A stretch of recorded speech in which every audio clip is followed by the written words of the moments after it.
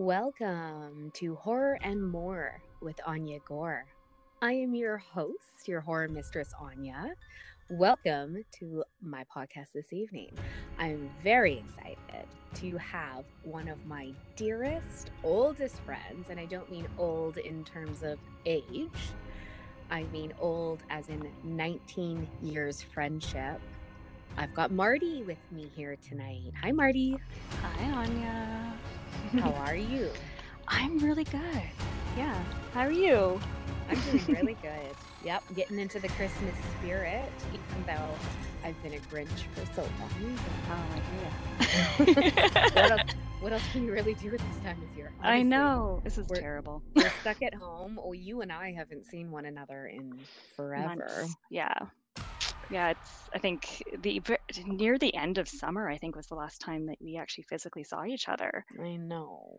Girl, I miss you. I know, I miss you too. And so for anybody listening tonight, you might have seen Marty on some of Malevolent Productions posts. Marty is a gothic model. I guess we want to say gothic. Gothic alternative, yeah. I'm not a horror model like yourself or a gore model, but yeah, just started this year with Malevolent and started doing some more gothic, I would say. Yeah, you're right. Yeah. It fits you. Thank you. Your pictures are just beautiful. I think seeing the witch come out in you has just made my heart soar. Oh, well, you started it. So That's true. I did start that. I just came as a prop one day and then I was like, oh, I really like doing this. Let's continue doing this for fun. Yeah. So yes, thank you. No problem. Go back as listeners, go back to my earlier posts where Marty and I did a few different concepts all in one. And that was when I was dabbing a little bit more into the overtly sexual content and less. There was some gore involved, but some of it was just straight up sex and nudity and, dom sub. I said that. Dom sub. I have also had a beverage tonight, so good. Yeah, I'm 2 glasses into some mulled wine, so it is the season. That's true. So listeners, we have known each other. She confirmed this, that it was 19 years. I thought it was 20, but so close. In our entire relationship, she's always been the one with the memory, not me. I'm terrible with dates. Terrible. Can confirm. We've known each other for 19 years. We met each other when we were wee little pups, the cutest little innocent pups in high school. And we worked together at a music store called HMV. It's Canadian and UK based. Well, I guess UK based and then came over to Canada. I don't believe there was any stores in the US. Was there? No, there was one store, I think one, maybe 2 or something. It was one in New York. They tried it just the same way that we had Virgin Megastore here for a little bit. Right. They tried an HMV down there. It did not work, but yeah. 2001. Wow. Yeah, I was fresh out of high school, I think, when I jumped on board with HMV. Yeah. Yep. We right away we kind of connected over, Goonies. The love of Goonies, the movie Goonies. You bought me this pink shirt that you had made. I tried to win you over with I don't think you liked me in the very beginning. I think I shot you a look and I was like, oh my gosh, Anya, you're so gorgeous. You're so pretty. I want to be like Anya. And you probably saw that look and went, what's wrong with Marty's face? Maybe. I don't. And yeah, do you remember that? No, I don't. I mean, that was funny. In my defense, and I'm sure you can say this as well, when you work in a music store and you're surrounded by music, movies, etc., you become a snob. That's just the way that it is, because you get a sense of what's, in, I guess, your opinion, but what's quality, what's good. So because I had been working there for a few years before you had started and come and looked at me with this apparent look, I think I was already into the snob level at that point. So probably. But I got you for a Secret Santa. I pulled your name out of a hat and we all went to some restaurant nearby and exchanged gifts, and I had you. And so I got you this Goonies shirt because I had just heard you mention Goonies at some point and how it Oh, was like one of your favorite movies or something growing up. And I was like, oh my gosh, save that for later. yeah. Um, and that was the day where you were like, okay, girl, you're my friend. So I remember that very, very distinctly. Yeah. I do kind of have a memory as well at that. Was that when we were playing pool? Mm-mm. No, okay, that's a No, different. we were at a pizza place, like a pizza restaurant. Oh, see, she's got Yeah. the memory, folks, not Yeah, I me. do remember. Yep. Well, okay, so we have been friends, best friends for that long that when I got married, she was a bridesmaid. Well, no, I guess you weren't a bridesmaid in my I wedding, but was there. you were there, but you played a key part Yeah. in my wedding because you helped out with so much with the photos and the Hmm. everything, that mural, I think, sort of thing that you put Hmm. together. And but I was a bridesmaid in your wedding. You were. And what's interesting about that is the big topic of discussion tonight is you are no longer a hetero monogamous person in a hetero monogamous relationship. Let's clarify all of that. Yes. From an outsider's perspective, I am. It looks very similar to, your relationship with your husband, and um, it looks very, very normal. So I'm still married to my husband. We've been together for 17 years, married for 10. Um, but a few years ago, I think we're coming up to that 4 year mark now. So 4 years ago, Wow. we started deciding to become polyamorous. So, what that means is that we take on other relationships outside of our own and within our own, and invite them into our lives to love and care for. So, I'm sure you have a definition of polyamory somewhere, don't you? Yes. Yes. And I'm going to say, quote unquote, it's Wikipedia Mhm. definition. So I don't know who warrants these definitions on Wikipedia, anybody. But for those who don't know what polyamory is, it is the Greek term poly, which means many and several, and the Latin amor, which is love. So Yeah. polyamor. And it is the practice of or the desire for intimate relationships with more than one partner with the informed consent of all partners involved. It has been described as consensual, ethical, and responsible non monogamy. Yep. Nailed it. That's it. So, So, what does that mean so to you? Tell mm, everybody what that means specifically to you. yeah. So maybe I'll start from, back in, very early days with me and my partner. So, um, most people talk about having children in their relationships. At least I assume most people do. When they get together and then they decide, maybe this is the person I'm going to be with for, the foreseeable future, the rest of my life, or whatever it is that you say. And at some point, kids come up. Um, they come up in like, oh, how many kids do you want to have? And when would you like to start having kids? And, what would you name your kids? And all these questions come up and conversations come up. Um, and we didn't have those conversations. I think we had like maybe one probably a couple months before we got married, and I was crying in the car all of a sudden and realized that I've never had this conversation with my partner. I've never said to him, I don't want to have children. Or at least I don't think I want to have kids. And he's like, pull over the car. What's going on? And I told him, and he was like, it's fine. Like, I don't want to have kids either. And I'm like, oh, thank God.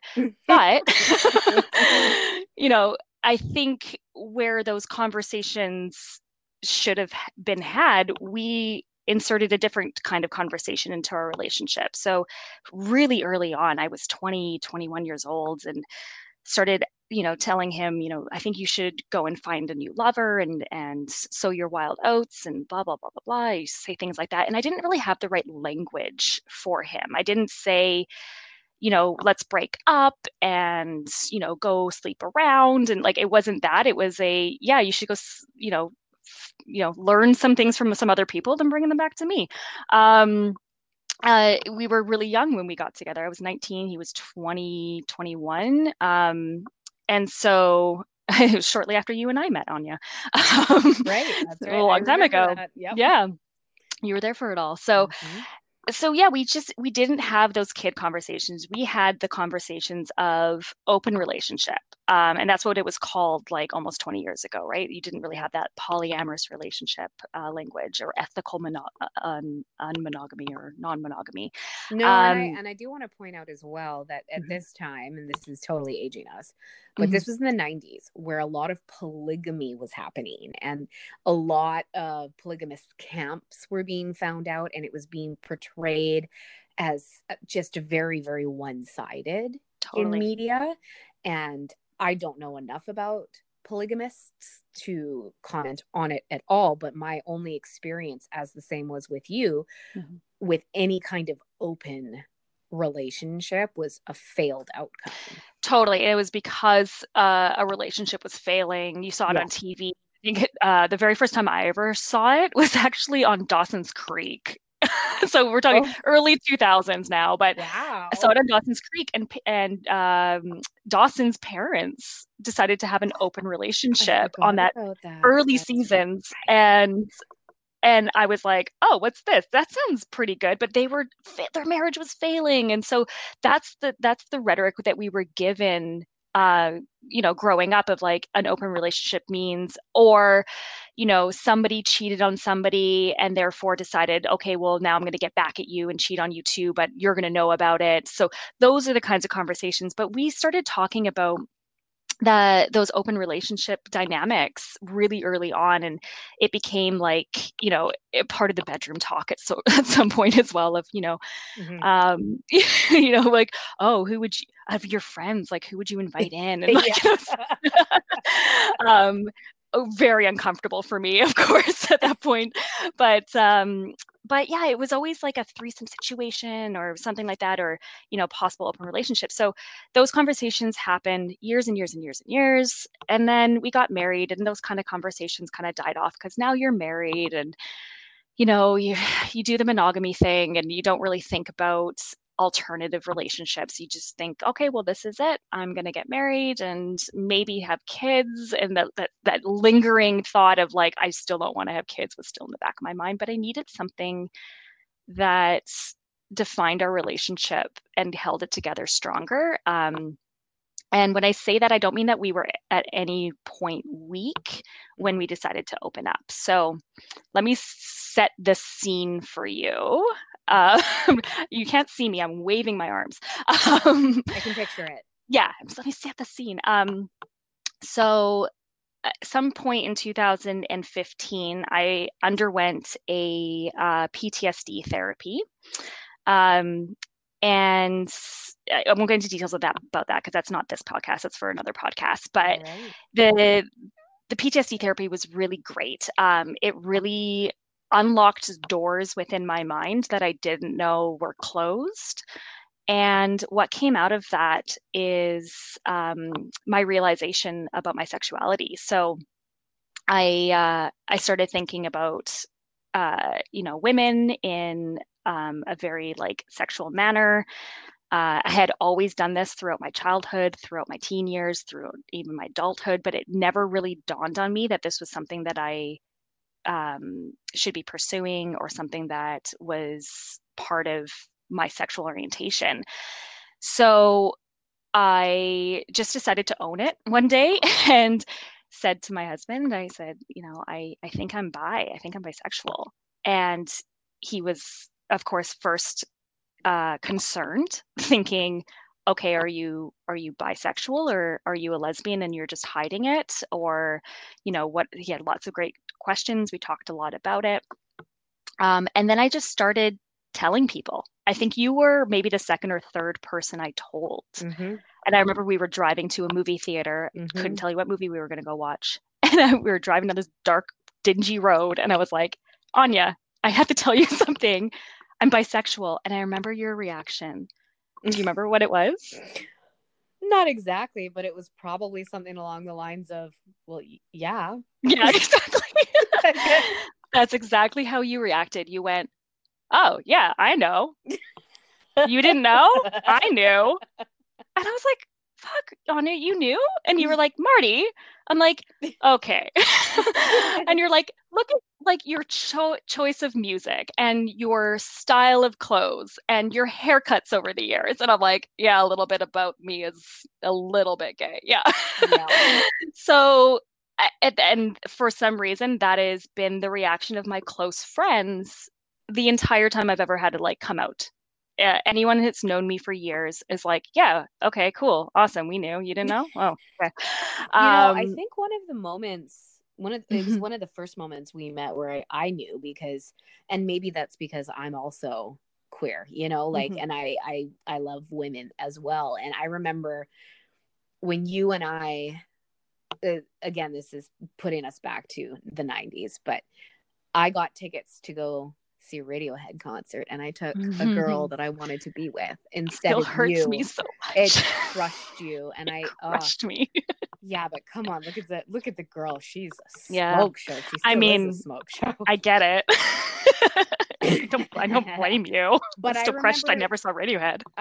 your reaction to it kind of made me go, I think there's more to it than that. I don't Mm. think it was just that you were 100% bummed that I didn't take you to Radiohead.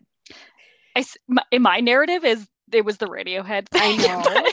but it's very possible that I also was like maybe a little jealous or because you were so um you were out there with your sexuality already at that point and I Hmm. didn't know who I was and maybe there was like that little bit of and that's where that jealousy I think would have come in for sure. Yeah, yeah. I've always felt like an older sister to you. Yeah. Yeah, So I think it was part of the owning the sexuality thing. I for think sure. there was, yeah, you were like, oh, I wish I could have gone with a hot girl like that. Yeah.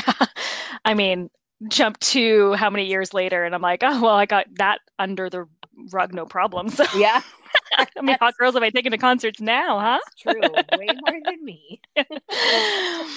So yeah, so jumping back, but getting to that point of just admitting my sexuality to friends and then eventually family and all that and of course my darling partner and husband started then going, okay, yeah, she's bi. Okay, so what does this mean for us? So we started opening up those conversations again about opening up. And we have these two lovely friends that we've known for many, many, many, many years who are poly.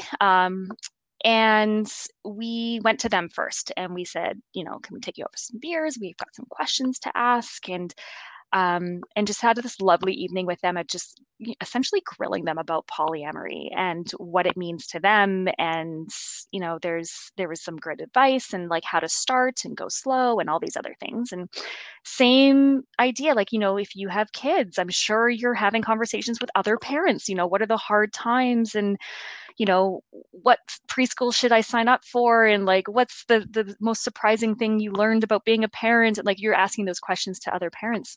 100%. So, yeah, so I'm asking these questions of the two people I know in real life who are friends of ours that have an open relationship. And it was just a really lovely evening. This is like September 2016, and I think it was my birthday actually. And so we're a little bit tipsy. We're coming home on the night bus, and I just, I said to my husband, I said, I think this is the time to like really think about this. And like, we're in our 30s, like we're not getting any younger. Um, I love you. Our relationship has never been stronger. There's this piece of me that's missing. I haven't like experienced this particular type of situation, or I think we've been talking long enough about this. Let's do some research. Let's hunker down. Let's figure this out. And we went home and started figuring it out. And, you know, listening to podcasts, reading books, talking to our two friends and some other people as well. And then my grandmother got really sick, and ended up passing away that winter. And a couple of days after she had passed away, I looked at him and I said, you know what? If not now, when? Mm-hmm. You know, um, life is so precious and so short. I do not want to look back at this life and have any regrets. And I want to experience all the things that life has to give me, the things that I want, not necessarily the things that society wants for me. I'm not having children. It's not a thing that's in me. I love kids, but they're not for me. I love your kids, Anya. They're not for Mm-hmm. me. Mm-hmm. I get it. Yeah. But I, yeah, if not now, when? And that night we opened up a Tinder account and Was it joint or individual? it was, well, you can only open them up as one person. So I held the account and we put our pictures on there, said, happy married couple wanting to get into a threesome situation, blah, blah, blah, blah, blah. And this was a safe place for me, right? So this was like, if I'm going to have a sexual experience with a woman, wouldn't it be great if my husband was there? Like, it's like having backup, right? So it's like, if I'm not performing well, it's cool. He's there. Like, and I could just like, whatever. And we just like started thinking and talking about it. And it wasn't bothering me to like think about him with somebody else and just like the loving experience of all of it. And I was just like, yeah, it just seems like super, like not even just sexy. It just seems very beautiful and like loving, and like why not do something like that when you're in love with somebody? And like it's not for everybody, and I'm sure there's lots of people out there that are like, yeah, it sounds really hot, but then like if they really think about it and they picture their partner like kissing another person or anything else, they're like, holy cow, hold the phone, let's not do this. But I didn't get that tinge. I got the opposite. I got this like, oh, that's like, yeah, I'd love to see that. I'd love to see you do this or that or the other, So yeah, and then within like 3 weeks, we had a girl in our house, who we had like gone on a date with, and we set it all up. So we weren't like, it wasn't going to be like a one time, like, throw caution to the wind kind of evening. Like we actually like dated her, like went on a date, took her out, if my memory serves correctly, which it doesn't, mm-hmm. so bear with me. Was this not her first experience? This was her first as well. Yeah, her first with a female. Yeah, you did it. Her first with a female. Her first with a couple. She had just gotten out of a relationship with a guy for like many years. This is a common story for people who are seeking couples to date. Is long-term relationship, getting out of that, and just want to do something a little different, right? They're just kind of sick and tired of the dating game. So, but yeah, it worked out. She was really lovely. It ended up being a one night thing, of course, but we remained like in contact with her afterwards for a little bit. And like, she did end up finding, a long-term partner, and we wished her well. And, it was really lovely. And, I remember the next morning she left and my partner looked at me and he went, so? And I'm like, yeah. And he's like, so you definitely bisexual? I'm like, oh yeah, check mark. Like, yeah, no, none of that sucked at all. That was all very nice. And it's just like, for some people, this is like a major fantasy. And for me, it's like, this is just normal. It's reality. It's not, sometimes it's hot and sometimes it's goofy and sometimes it's just like regular sex. Like it's not this like crazy thing that I think a lot of people think about, so yeah. And then we just kept doing that. We just kept, having people in our lives that were short term, long term. We had, a really good friend of mine now.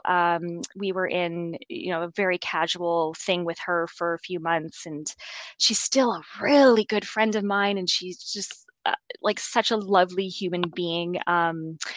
And so this is all like really fantastic. And then, there were some really tough times, especially early on when you're trying to figure this shit out and you're making mistakes left, right, and center. You're not communicating well. You're not telling each other what each other needs sometimes, because you're falling back on this unconscious monogamy way of thinking. Well, that reminds me. Yeah. And I remember during some of those difficult times when you really informed me about the varying levels of polyamory Yeah. and the different types of people in polyamorous relationships. And it really kind of made me realize that I'm in one category. What am I called again? A monopoly. Right. Explain some of these terms for people who don't know. Yeah. Well, first I'll explain monopoly, but I want to say that, first of all, people say it's practicing polyamory, right? Because you're practicing it because it takes practice. So that's the first one. The second one is that there are just as many ways to practice polyamory as there are people practicing it. So there's not a cookie cutter version of this. Like what works for me is not going to work for somebody else. And it's very similar to like how everybody deals with their relationships, right? Like how so there's no polyamory for dummies. No, there's no handbook for this. Like there are good reference materials. We read Opening Up, we read More Than Two, Ethical Sluts, Sex at Dawn, all really great books. Fantastic podcasts out there. Multiamory is one of them. I don't know sure if I'm allowed to say that on your show, but but fine. Yeah, so really fantastic references. But yeah, there is no dummies handbook for this. You kind of just figure it out as you go along, and hopefully on the other end of it, you have figured it out. So it's taken us probably, I would say it took us about 3 years to really get it, like to really understand it and to really get it and to get a stride. And now we're golden. I feel like we're in that sweet spot of like everything just is in place and it works and there's no surprises anymore, and we're not like back and forth hurting each other and like miscommunicating. Like we got it, we're set. We definitely still fumble because it's a relationship, but it's not the same as it was in the first year. Right. But so to go back to your point about monopoly, so monopoly could be a term used for a partner that identifies as polyamorous and one that identifies as monogamous, but they're both consenting to that relationship. So this could be, any dynamic, but if I identify as polyamorous, my partner for many years didn't identify as polyamorous. He identified as ethically non-monogamous, but didn't feel like he had it in him to love multiple people. He now identifies as polyamorous because, of course, he did fall in love with somebody else and still loves me. So that's the key point, I think, is when you realize that you can love multiple people. And again, I'll go back to a kid reference. Do you love both your kids, Anya? I do. Right. Amazing. But for the first couple of years, you only loved one kid because you only had one kid. Yeah, it's true. It's so true. Amazing, right? So there's your kid reference to compare it to polyamory. I just love that so much. But yeah, so there's that term, absolutely. So you can be monogamous and want to be monogamous and be okay with your partner being polyamorous. And just because you're polyamorous doesn't necessarily mean that you're not going to be able to have a monogamous relationship. It just means that maybe, for a time being, you put your identity aside. But for anybody, and I'll speak from my bisexuality side of things, if I had to put my identity aside for my relationship, that relationship would probably crumble and fail. Yeah. So I knew very early on I was not going to be wired for monogamy. I was going along with it because, and this is where I talk about unconscious monogamy, this sort of like, oh, this is what I'm supposed to do, so I'm unconsciously going to be monogamous with this person. And I feel like if you're in a good, strong monogamous relationship, you've chosen each other, you commit to a monogamous relationship, that makes you consciously monogamous. And I think a lot of couples go through this unconscious monogamy. Right. So to actually take a stand and say, I am monogamous is a big deal, or I am polyamorous, or I am not monogamous. I think that's a really important thing to do for yourself in your relationship. So, yeah. Well, what's interesting is watching you go through all of this and learn who you really are and come into your own and really realize that you were constricted before. Totally. And it was no fault of my own, but my own, right? Like I'm the one that constricted me. Like nobody told me not to be myself. Nobody said anything like, oh, you can only be this thing, or you can only be straight, or you can only be monogamous, right? It was just me going, yeah, this is what I'm supposed to do. Quite frankly, like, I knew that I was bisexual from a very early age, or at least, had an attraction to women in some regard. And it was just easier to date Yeah. guys. It was I was in high school in the 90s, right? Like Yeah. it was not cool to be gay in the 90s, man. It was scary as fuck. Like it was so scary to be gay in the 90s. So, and I started a gay straight alliance when I was in high school. That was a really brave thing to do. Yeah. So At that age, 100% brave. it was like 1998 or 1999, and I was like, I'm gonna start a gay straight alliance, and I'm gonna be the straight kid who's an ally.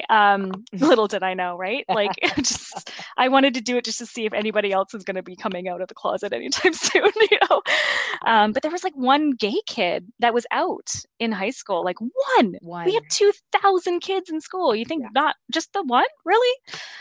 So Well, this yeah, is one of it's the reasons why I wanted to talk about this in mhm. today's society, just the volume of knowledge that is being given to people. And even just a few days ago, I saw a new meme and it just clicked for me. Like, people shouldn't be said as you came out of the closet. It's more Mm, like you've embraced who you are, or yeah. you've come into yourself. I love the And come into yourself. Yeah. it's such a beautiful time to acknowledge all of these things that have been pushed underneath the surface, and it's like it's Yeah. all bubbling up and pouring out into society right now, and it's almost too much for a lot of people to handle all of this at the same time. Hmm. But I think that more information is more information. I think we Yeah. need to tell people, don't it isn't one thing that you thought it was 15 years ago, Absolutely not. What I I really, remember I remember when you first told me all of this, yeah. one of my first thoughts, and I know that this is probably still a stigma attached to polyamory, was, well, Mhm. this is just about sex. No, And I right? am so glad you said that. Well, first, I'm just going to go on a train of thought here, and then I'm going to come back to that point because I Okay. love that. Um, this like coming out of the closet and everything. There's this podcast called Girls Who Say Fuck, which is an amazing podcast, and I recommend any feminist to listen to it. But they've rebranded Losing Your Virginity. Have you seen this? No.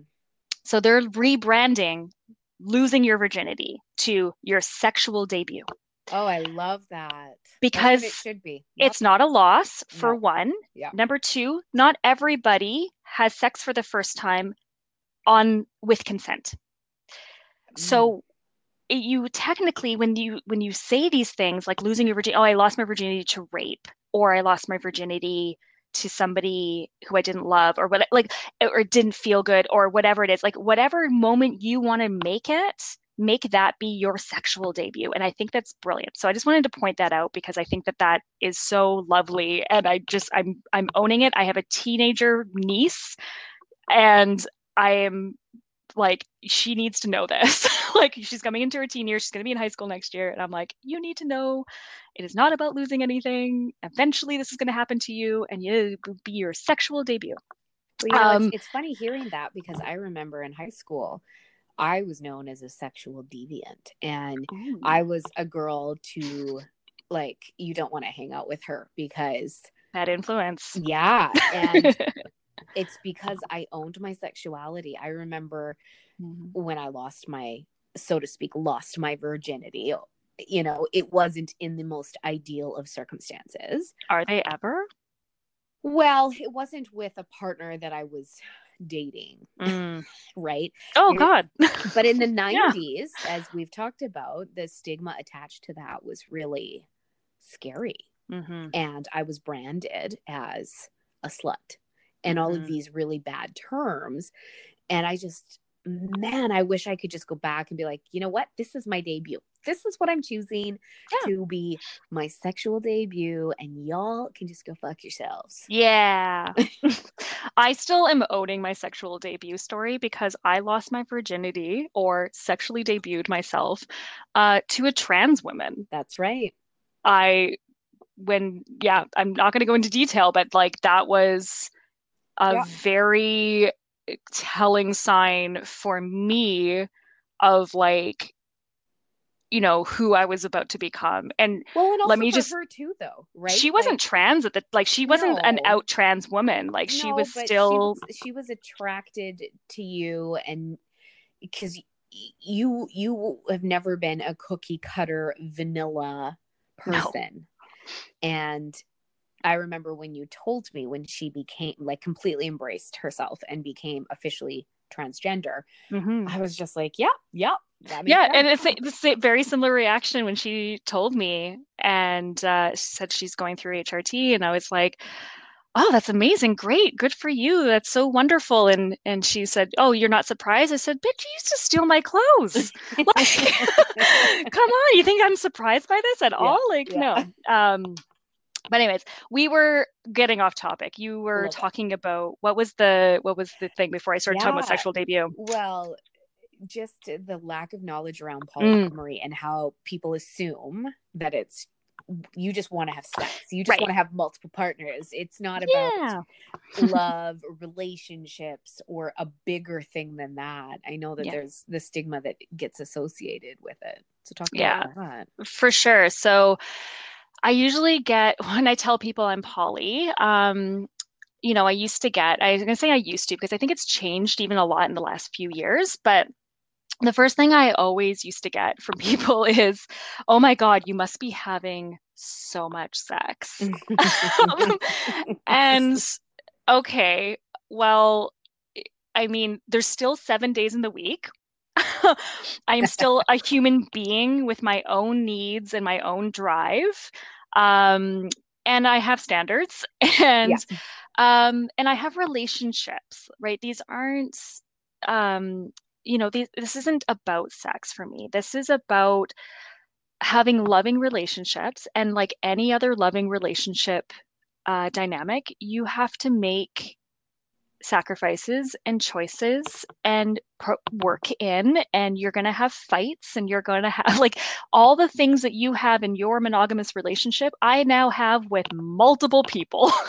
Different levels, of Yep. course, Yep. how much I prioritize one over the other. And but no, it's not always about sex is definitely on the table Yep. with your multiple partners, but it's not like I'm sitting, it's not like you walk into my house and it's Caligula, like this is, in fact, like we did buy a king size bed because we're like, oh, we had we have a long-term partner, we share a long-term partner. And I'm like, well, sleepovers are going to be much easier if you have a king size bed. But then people are like, come in, they're like, oh yeah, you guys have a king size bed. I'm like, okay, come on. My parents have a king size bed and they're not doing that. So honestly, like we just sleep on opposite ends of the bed anyway. We don't cuddle. We just leave room for Jesus in the middle all the time. I But love that. yeah, so there's that really bothers me, I think, is when people just associate your relationship dynamics with just sex. Like I don't look at anybody in a monogamous relationship and go, oh, you must be having so much sex. Or like somebody in like a long-term committed relationship, I'm like, oh, you must be not be having any sex at all. And like, who knows? Like, I don't think about people's sex lives like that. Like, why are you sexualizing my relationship dynamic? Yep. So that's one. The second one is once they hear about it, and like once they hear about all the things that I do and all the relationships that I have, and and then they go, oh, that sounds so great, I could never do that. And that one is so lovely to hear, because it's a good self-actualization for somebody to be like, Oh, I could never do that. Good, awesome, don't. I look yeah. at you with your kids and I go, fuck, I could never do that. But I'm not about to like say it out loud, right? It's Like, it's a terrible comment to make. it is. It's putting you down for being able to do something that someone else wouldn't be able to do. Yeah, and like legit answer is, yeah, then don't.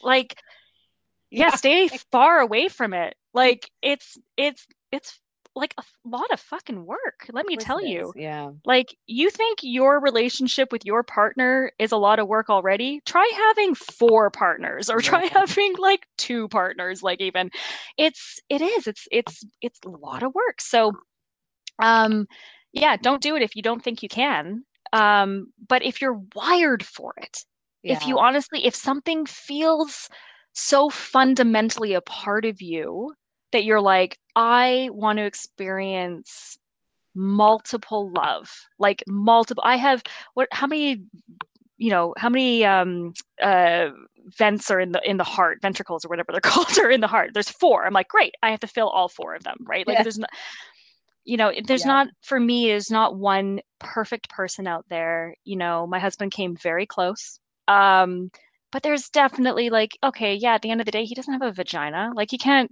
Yeah. you know, he can't give me like a woman's touch.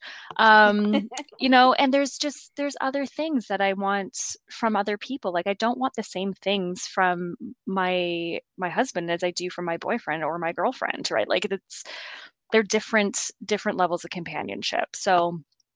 Um, so yeah, that's the second one I think as well. Um, and You I'm know what, forgetting just what sort the of third one is, hearing but about this, hmm I can't even imagine what it would be like to have children and be in poly relationships. Can you imagine? I can, and only because we dated a girl that had kids. Uh, Where does you do, where, time, what, huh? yeah. And there's Yeah. lots of people in the community, like I'll call it the community because we know lots of polyamorous people now that are married, happily, kids, the whole thing.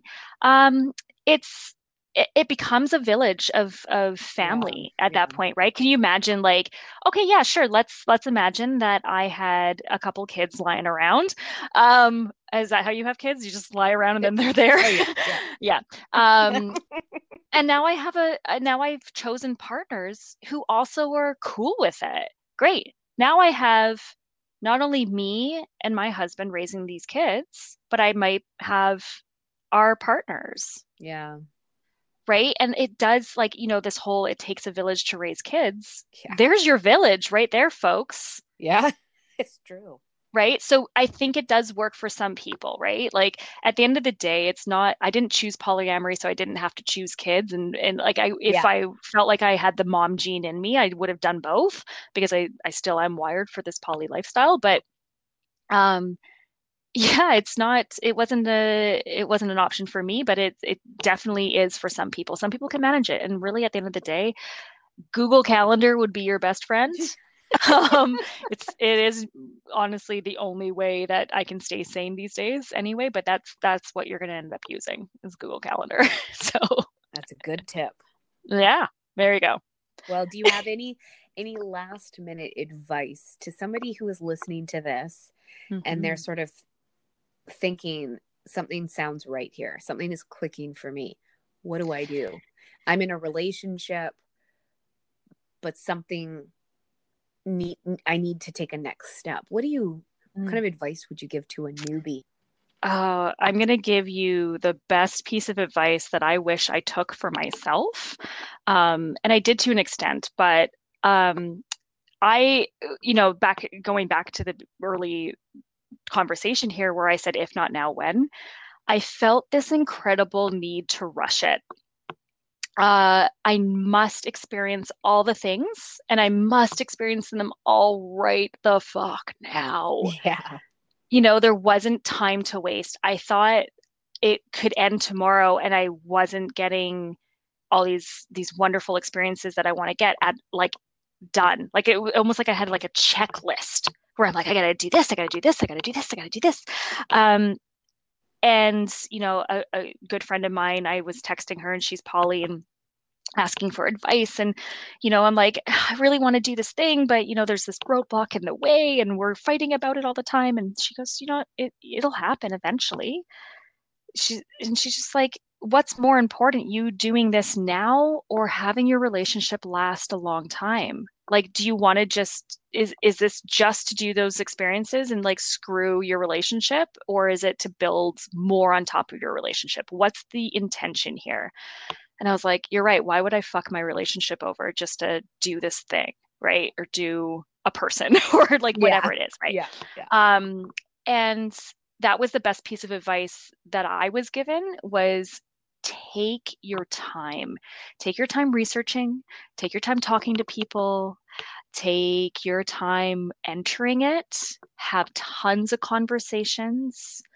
And, if you are entering into a polyamorous relationship with somebody that you're already monogamous with, um, it's gonna shake it up. It's gonna it's gonna shake it down to its core. You're gonna break up. Basically, your relationship is breaking up and it's starting from scratch. Mm. Do not use the foundation of your monogamous relationship to build a polyamorous one. It will not work. Start a new foundation. And whatever that means, start strong and start new. Do not refer to your past monogamous relationship as like, oh, well, we've been together for 17 years, so therefore, Hmm. those are the things that a lot of people will say, oh, we stopped having sex years ago because we've been together for like 15 years.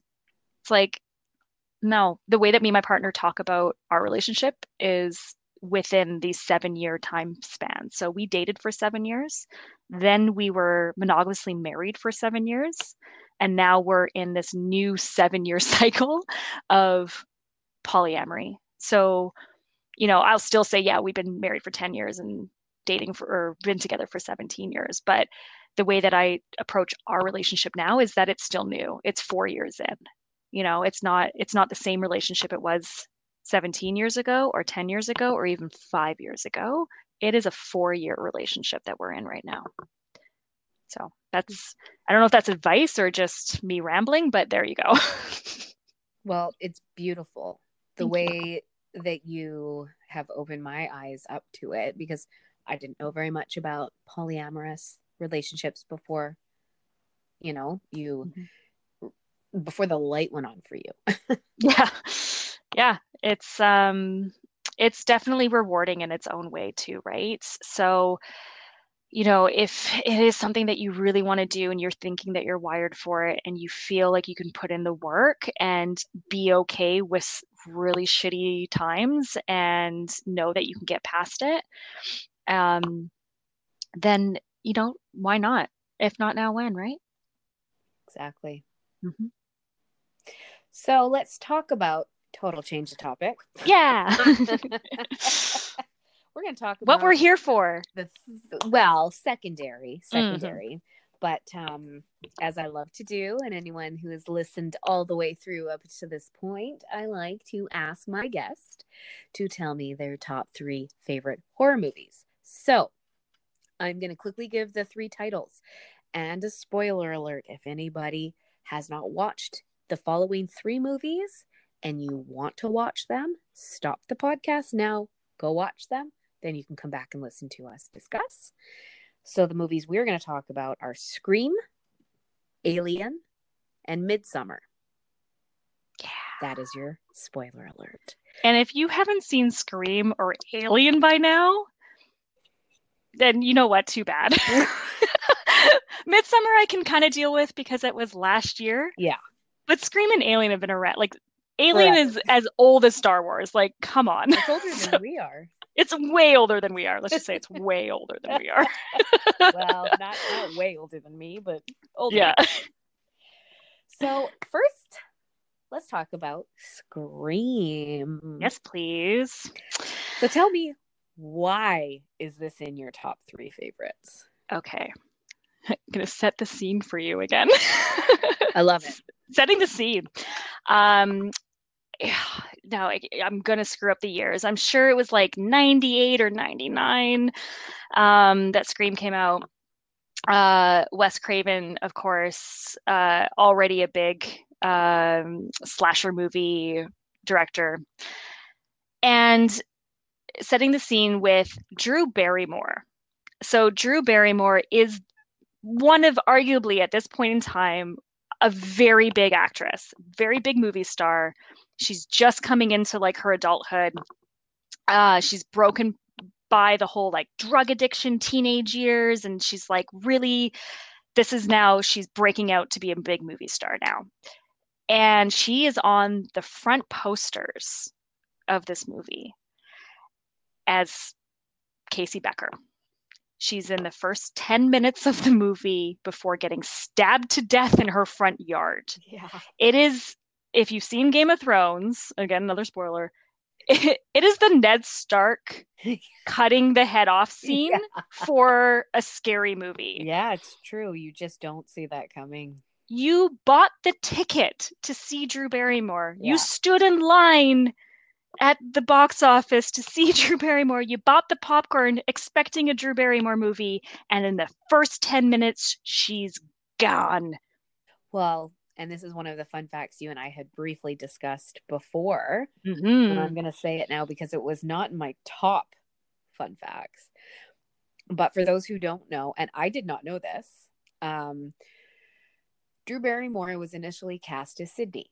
And the entire prep for that movie was based on that happening. And I believe I read 5 weeks before shooting was set to start, she made the decision not to be Sydney. She wanted to be Casey, and she wanted to die right away because she thought that the whole movie would be based around, and ironically, after you just finished saying this, on her star. And she didn't want that to take away from the filming. And reading that just made me love her even more. I love her. I love her. She's so great. She's so all great. The women either want to be her or be with her, and all of the men are just thinking she's the biggest smoke show.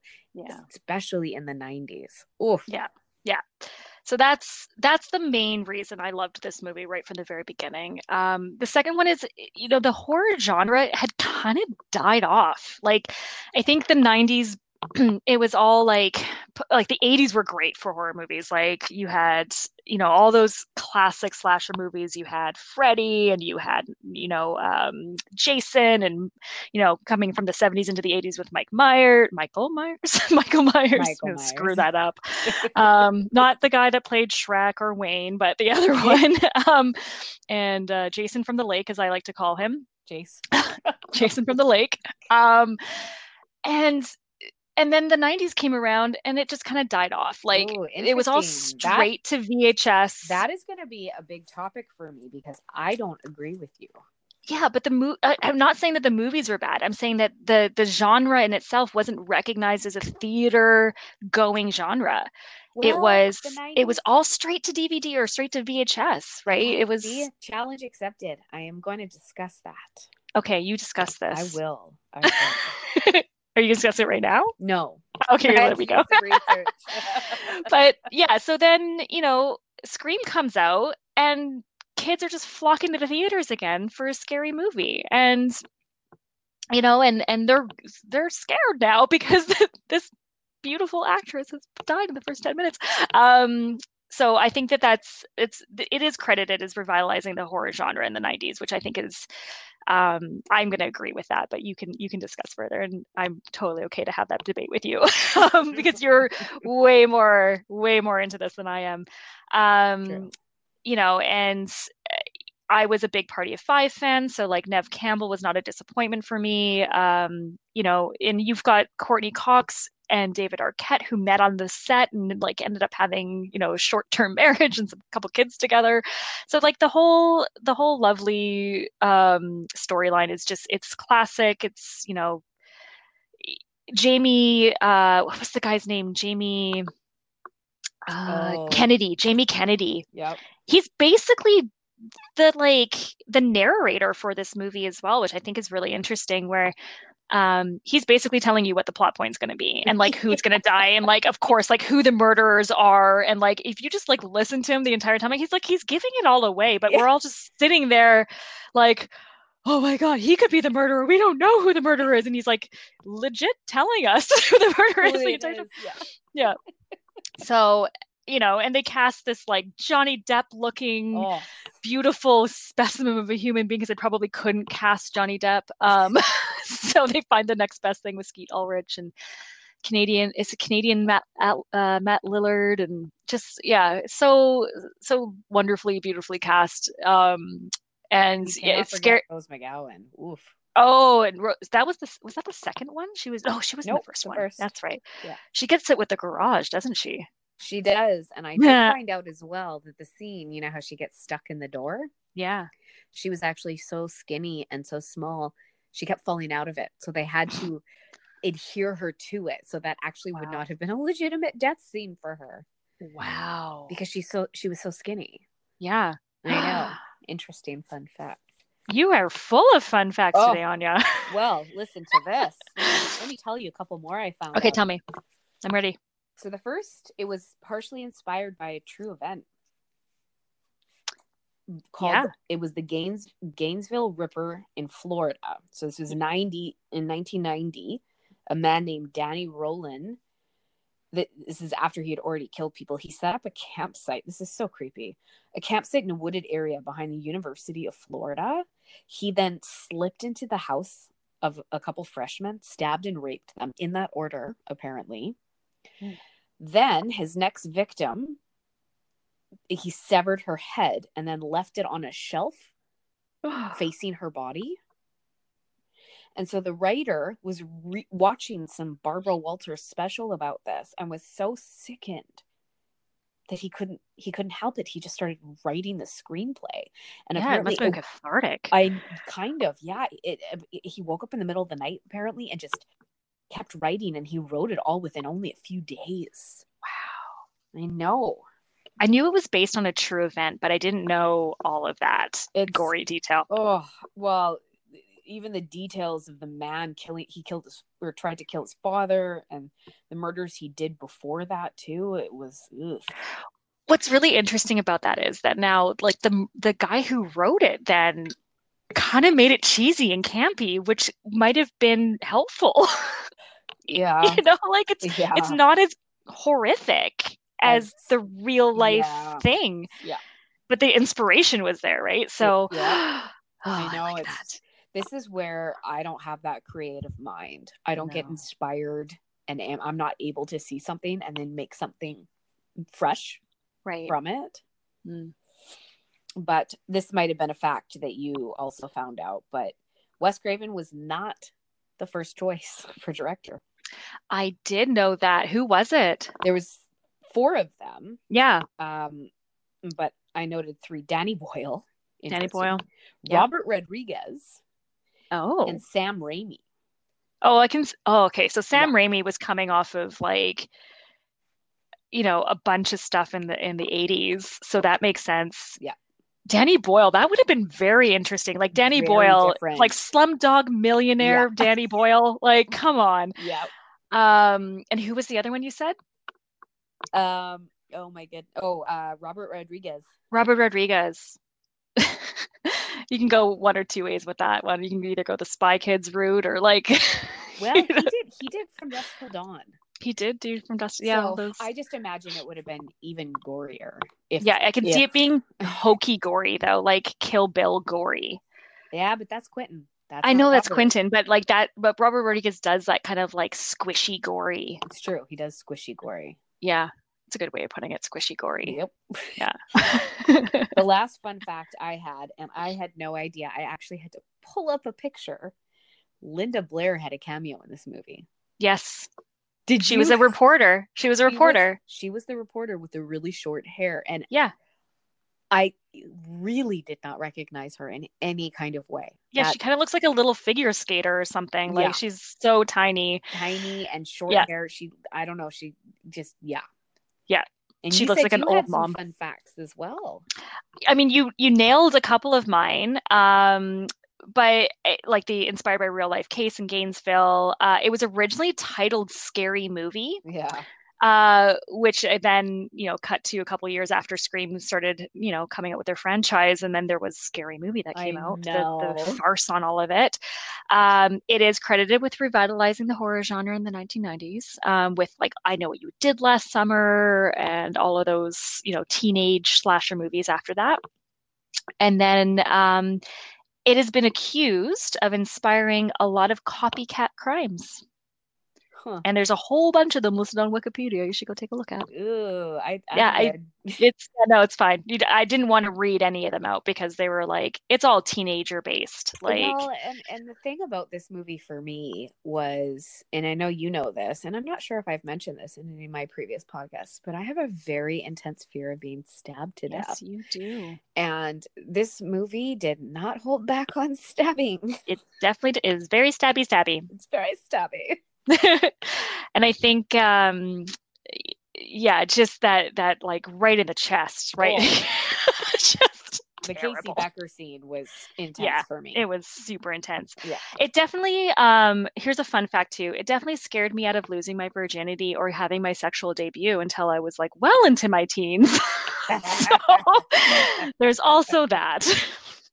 Yeah, but wouldn't that almost be worth it with Skeet Ulrich? Just No, saying. No? Johnny Depp maybe, Skeet Ulrich, no. So let's move on to your Mhm. second pick, which Hooray. was interesting to me. Yeah. Alien. Alien. Why? Ridley Scott. Sigourney Weaver, to be Yes. honest. Yeah. Because I think a lot of people give this science fiction credit, and it is science fiction for sure, but it's horror film first, science fiction second. Um, and and the distinction I can make here is that sci-fi movies usually are about like how humanity is going to go on under a certain circumstance, right? Like you look at like Interstellar or like any like that, those aren't typically scary movies. But Alien fundamentally is about running away from a monster, Yes. right? Like that's a scary movie. So Agreed.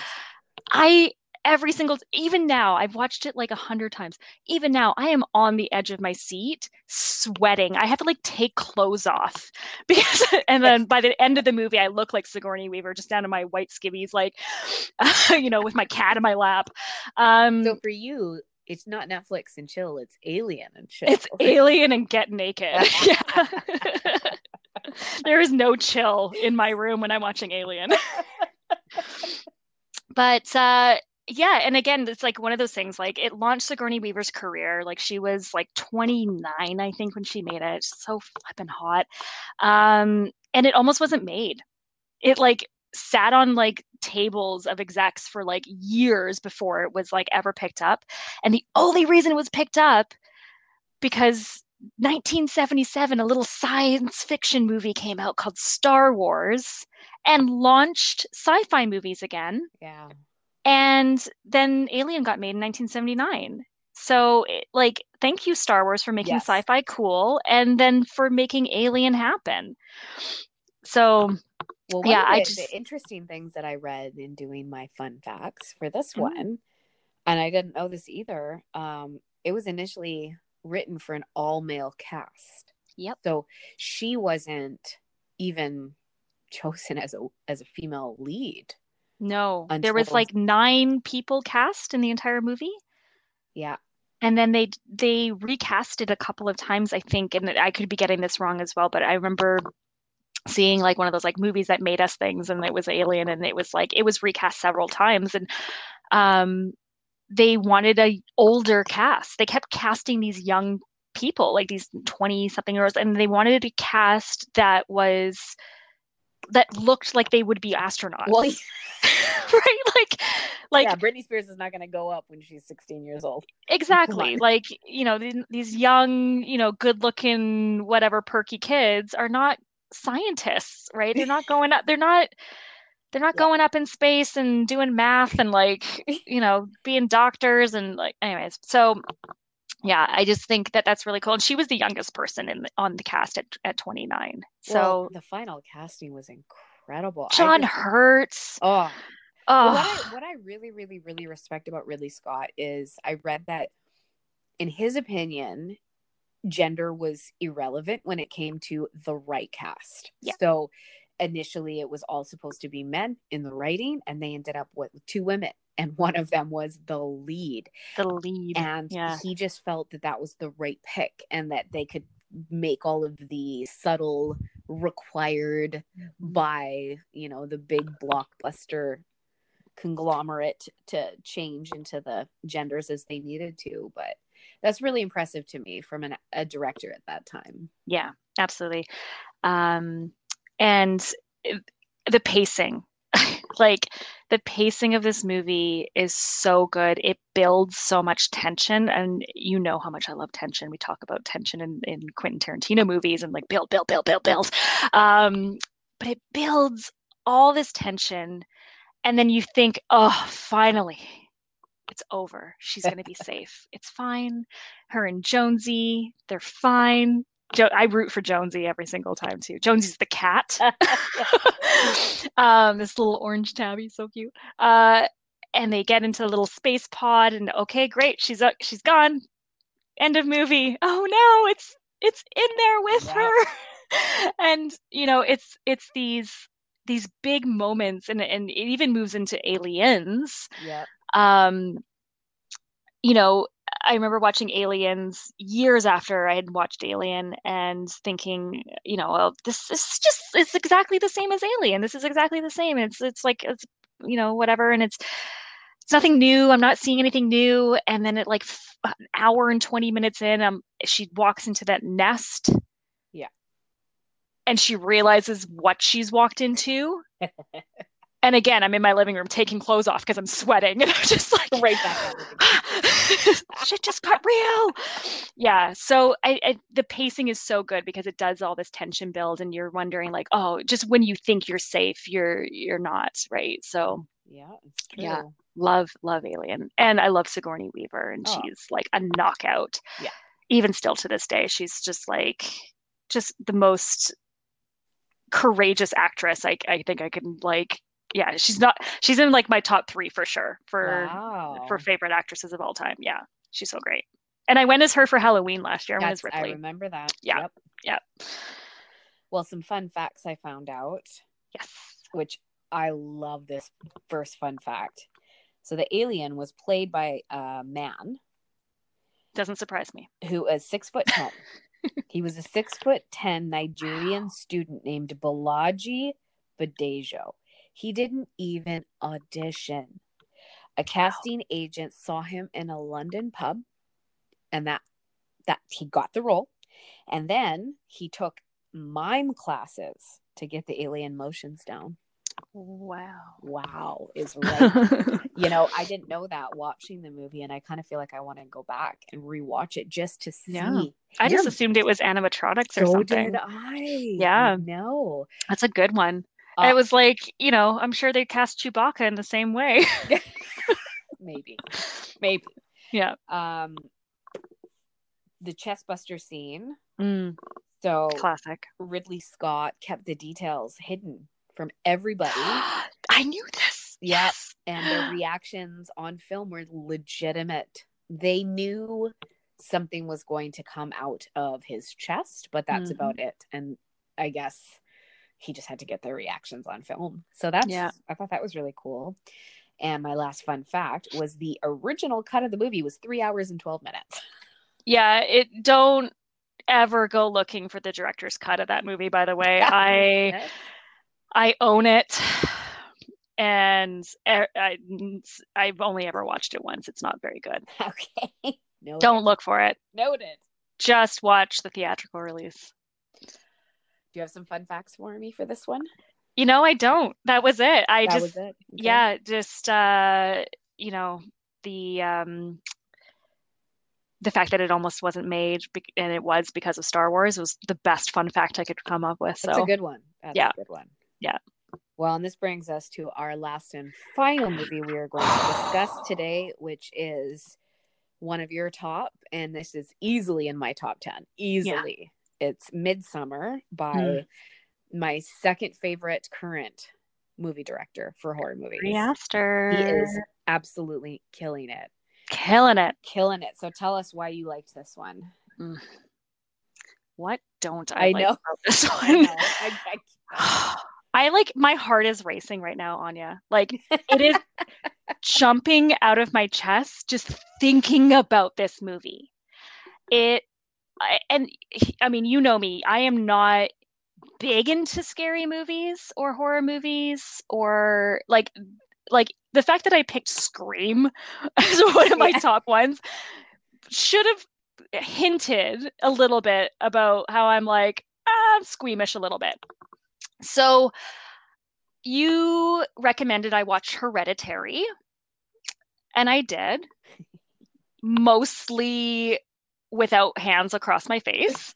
And I was baffled with Toni Collette and with the performance and the build. The pacing was good. Again, build and pacing, build and pacing. Yeah, you like a slow burn.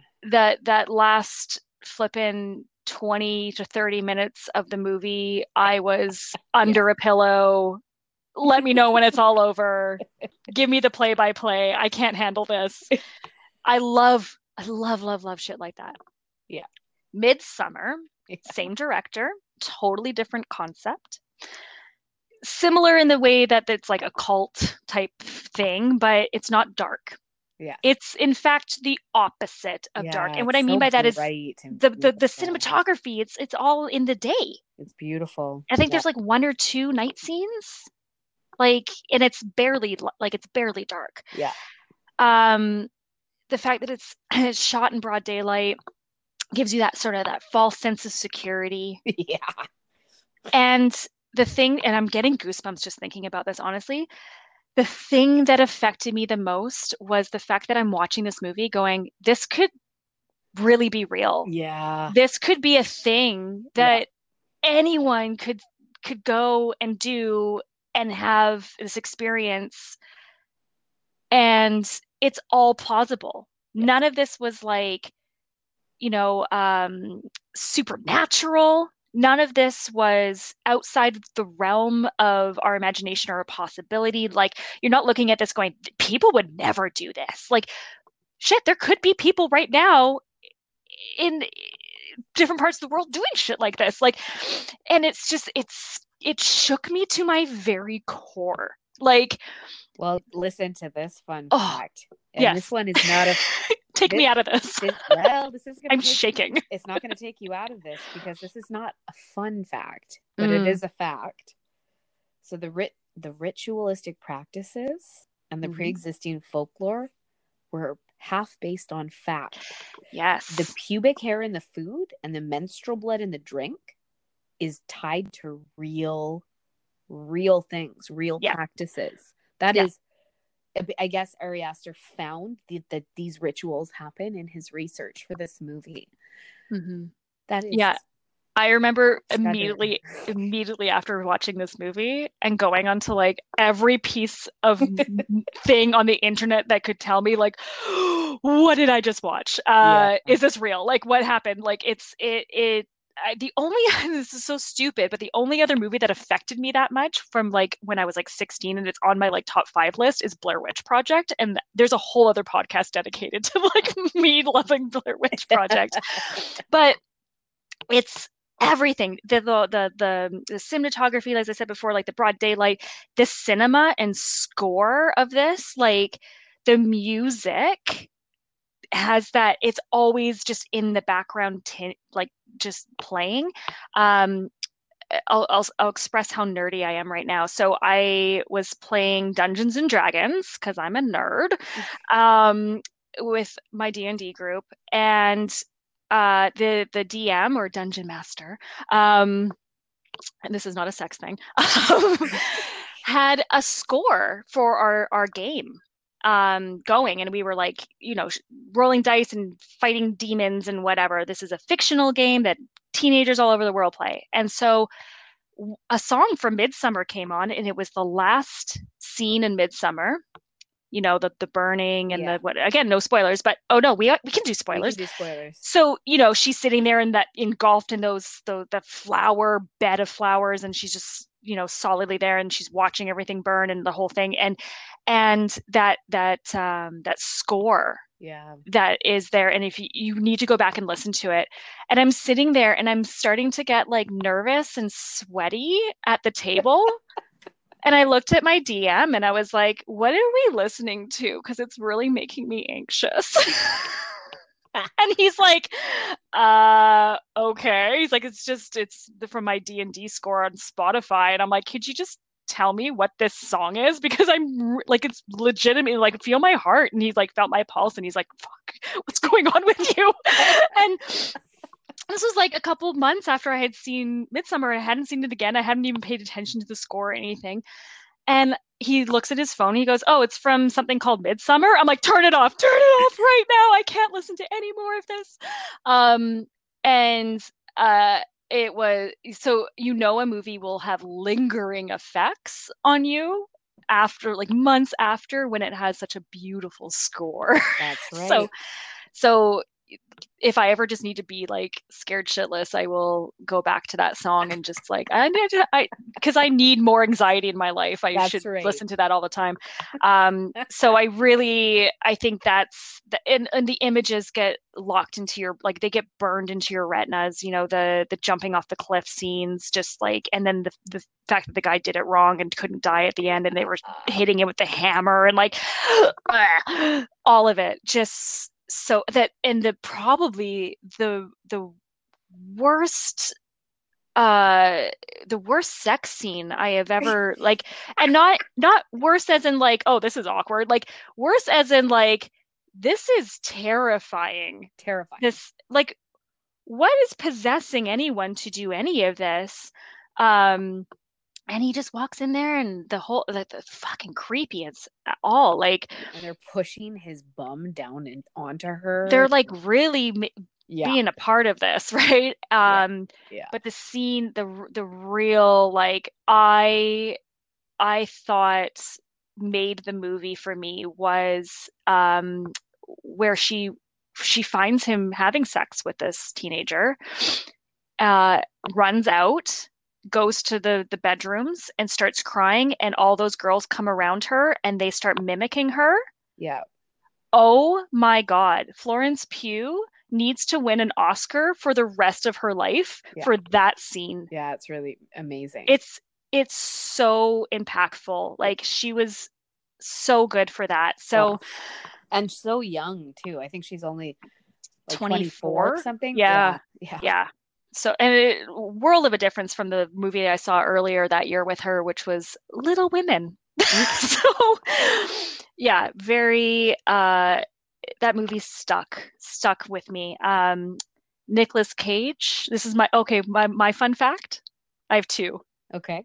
My fun facts are really two quotes from two brilliant humans. Okay. One is Nicolas Cage, who called the movie exciting, quote unquote.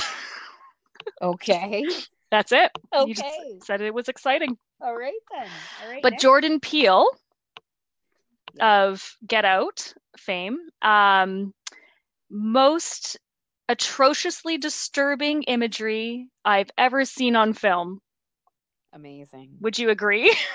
Oh yeah. That just says it all. Yeah. Those are my two fun facts of it. I didn't want to dig further into Midsummer, to be honest. When I was like Googling fun facts about Midsummer, none of them are fun. No, well, it was filmed in Hungary. I didn't know that. Budapest. That's right. My heritage is from. That is your heritage, Anya. The only other fun fact, it's not even a fun fact, it's just an often missed, glazed over element of the movie. I didn't realize this until I read this, and I'm going to have to go back and watch. But so one of the whole big things is what got them to Midsummer, right? And you think about, well, they had their friend there and he's from there and he invited them to go there. But apparently in the scene where it pans over to Danny's dead parents, there is a flower crown next to them, which implies that Danny's loss may not have been an accident, but rather it was set up to ensure she went on that trip. Mind blowing. Dude. I know. I know. You know what that's going to make me do is go watch the movie again, and I don't want to do that. I'm so sorry. Yeah. Wow. Ooh, I got goosebumps. Yeah, the article I read that in said that they did some research, and apparently there are a whole bunch of people that have just not ripped the movie apart, because that puts a negative spin on it, but they've detailed the movie in such a way that they've picked up on these subtle nuances that most popcorn or even non-popcorn, I don't consider myself a popcorn movie watcher, I wouldn't say that you are either, that we just didn't pick up on that. Yeah, not at all. And now it said small things like, if you go back and watch it, knowing that, you will see it from a different perspective. I will put my big girl panties on and watch it again one day. I'm probably gonna watch it this week, because now that I read that, I have to go back and see all of that. Can you just tell me instead of me having to? Okay, good. Sure. Thank you. Oh, thanks for taking one for the team. Well, it doesn't surprise me that I wouldn't have like seen that or like paid attention to it. I am so that person that doesn't pay attention to those like little tiny nuances. I did not know for like the first like 18 times of watching Office Space that he was hypnotized the entire time. Do you think that? Yeah, legit. So he's at the therapy office, and his therapist dies without bringing him back. So he's just like super chill and calm. State of I know. That's the premise of the movie. And I missed it. Wow. Yeah. A lot of times. That's amazing. Yeah. Well, thank you so much for being on here. I just want you to quickly tell people where they can find you and what they can expect from you. Well, you can find me on Instagram, Marty, MARTY _pants 666. It's kind of a take on Smarty Pants, if anyone's never gotten that before, but yeah. Good. I like it. Yep. I'm working on some stuff. Of course, the pandemic has kind of kept us a little bit slower to get stuff going. So I'm working with a really good friend of mine, Dom, who's doing a lot of like light painting experiment work right now. And so we've got some great ideas coming. So hopefully we can get back together again in the new year and do that. Of course, always up for Melissa, Malevolent, and working with you, of course, Anya, in the future. Oh, you know that I'm counting down the days. We've got a running list of things I think that we want to work on together. So I feel grateful because she's been in my bubble. Yeah. So we've been able to constantly shoot together, right? Yeah, exactly. Yeah. And I've been doing, I had that one shoot with her in late September or something like that. We were good and distanced and all that stuff too. And then same thing with Dom. We were down at the beach. And then I'm also dabbling in photography myself and putting myself in front of and behind the camera. So I look for some stuff probably in the new year as I'm learning how to work a camera. So bear with me. So yeah, that should be holding things down until I can actually get out there and start working with some amazing photographers again. So I'm doing it for fun, though. I'm not doing it for money. So if it's slower than everybody else, then that's fine too. But I have a full-time gig, and as you know, I have like multiple relationships I have to deal with. So I got a lot on my plate. Yeah. Well, I'm looking forward to seeing what you come up with, and I cannot wait to shoot with you again. Yay, me too. It'd just be so nice just to see you again. I know. One day soon. I know. Well, thank you. I hope you enjoyed this amazing episode, educational episode. I hope it was educational for everybody. And I know that a lot of my listeners aren't from Canada. And newer to me is I am now being streamed on a lot more streaming services. So I know that it reaches a lot of other places, a lot of places in the US and some in Europe. So I feel it's very important to bring some of these topics to light, because I find we are a little bit more liberal here in Canada. And what is day to day for you and I, and living our true authentic lives here, isn't the same everywhere else. And I hope people have heard this and really embraced everything that you have said and learned from it. Yeah, I thank you. And I think we'll start to see a change in how we view other people and their relationships. In our lifetime, we're going to start to see these be more recognized in places of worship and in the government and a whole bunch of different things. And that's my hope for the future as well. So And then also thank you so much for having me on your show. Well, you're welcome. Many thanks, and have a good night. You too. Good night, listeners.